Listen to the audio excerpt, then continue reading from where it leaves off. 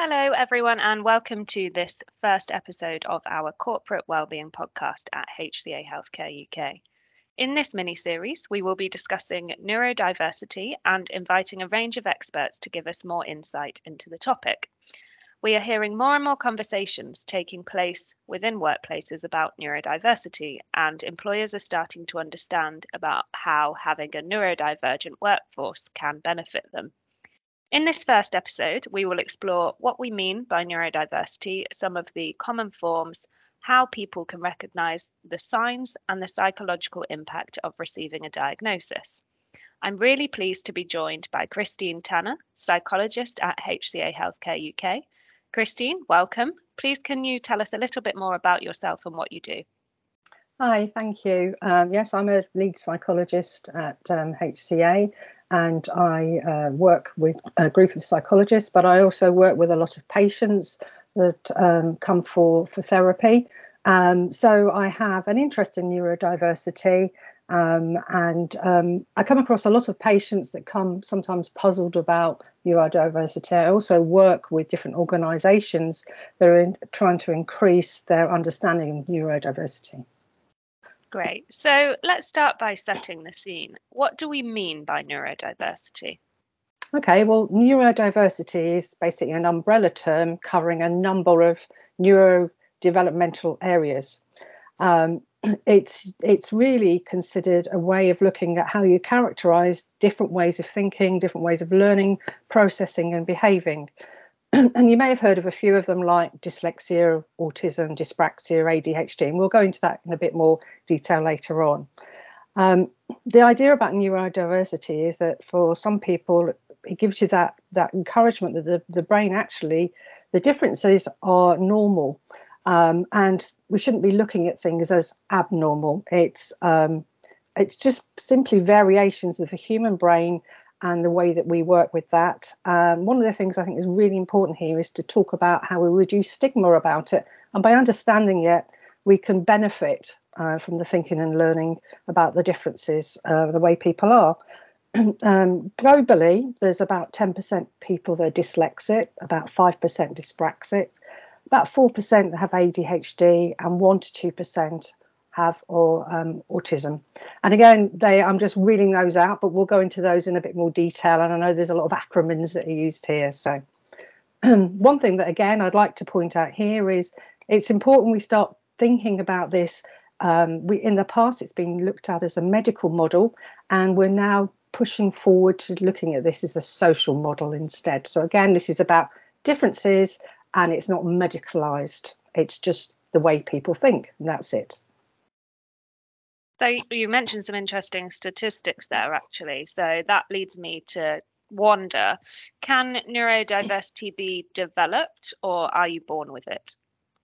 Okay, well, neurodiversity falls into 3 categories. Okay, so that's applied neurodiversity, clinical neurodiversity, and acquired neurodiversity. And it's important to remember here that over a period of somebody's life, they may experience multiple conditions, and there can be overlaps between these categories as well. And there's a vast difference in the types of neurodiversity. So some people can have, you probably hardly notice, and some people you would notice a lot. So I just want to put that out there as well. So if I explain a little bit more about the types of neurodiversity, so applied neurodiversity, and these include when people are born with neurodiversity, and it's not considered to be there for a health condition. And it usually applied neurodiversity refers to difficulties in the application of skills, motor skills, control, number concepts, reading. So that's like dyslexia, dyscalculia, dyspraxia. Again, I'll talk about those in a bit more depth in a minute. Then there's clinical neurodiversity. And this includes neurological differences where an individual is born with them, but in some ways they can be considered health conditions. So clinical neurodiversity relates to differences in areas such as communication, social skills, and behaviour. And for this, we can be talking about ADHD, autism, For some people, intellectual disabilities, it could be concerned with like thinking and learning skills. And you can include in there Tourette's syndrome as well, which affects the nervous system. And then thirdly, there's acquired neurodiversity, which I think people are less aware of. And that includes neurological differences that can develop as part of a health condition or injury. And these can relate to illnesses or things like brain injury. They can come and they can go. And it can be when somebody's health is deteriorating. So this could be strokes, Parkinson's disease. Some cancer treatments can actually cause this as well and can have an effect. And these can also be considered as something that's very temporary or something that's there for a long term. So you can almost talk about somebody who's got a very deep depression can be considered that they're within this area that has an effect on their cognitive abilities. Great. So, I mean, it's very much an umbrella term for lots of different conditions then. So, how could somebody maybe recognize associated signs of the more common conditions? Okay, well, again, let me add that caveat in that this is on a sliding scale. And you could also have more than one category here, okay? So if we talk about, first of all, ADHD, and that stands for Attention Deficient Hyperactivity Disorder.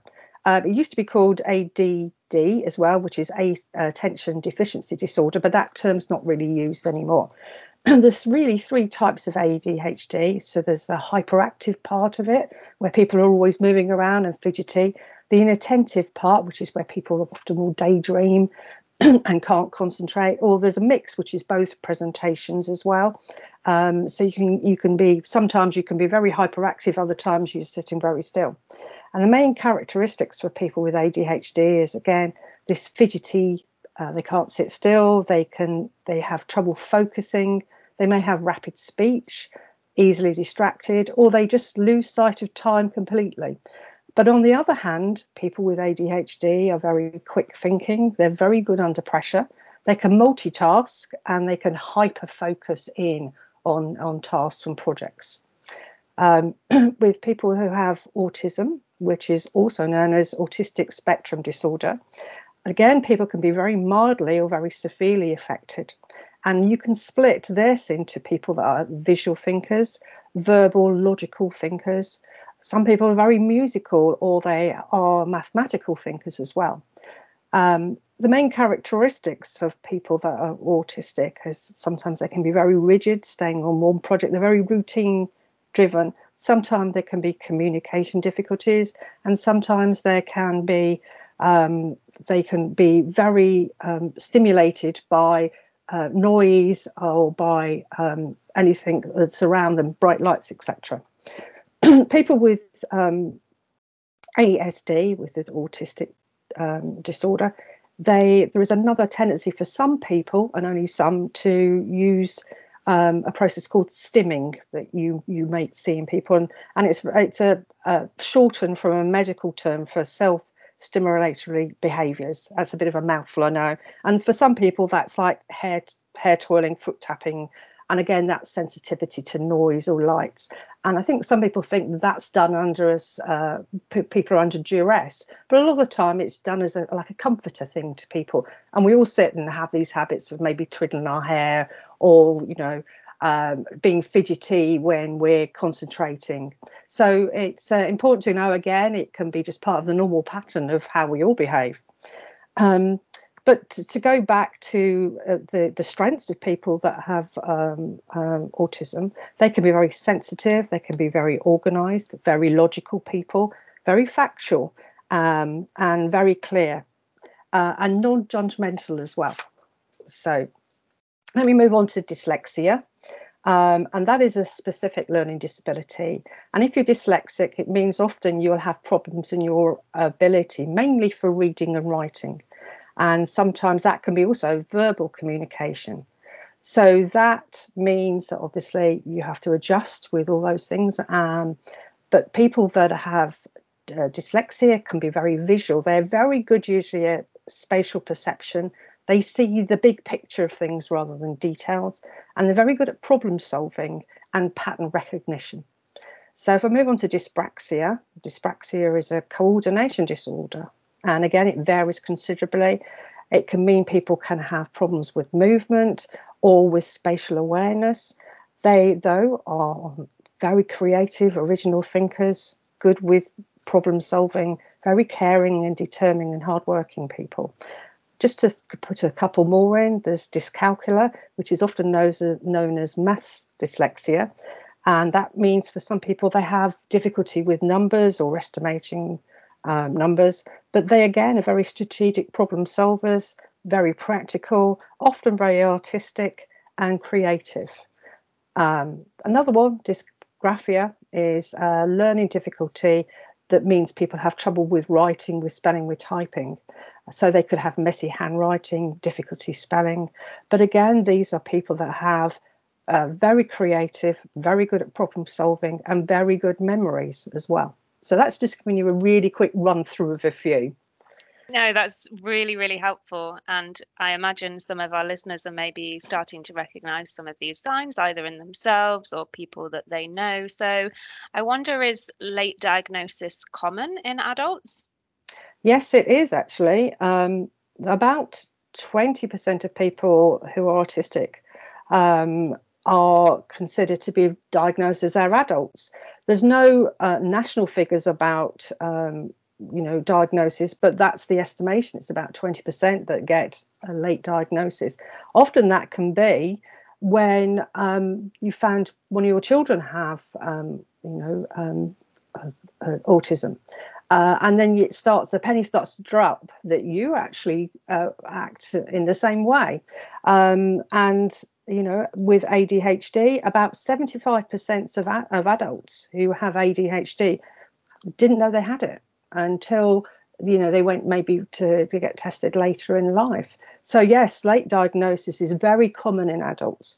Girls can get misdiagnosed or have a late diagnosis because they come across as a lot more sociable often, and they will mask a lot better than boys do as well. So it's research has often been done in the past on sort of from a gender perspective with boys as well.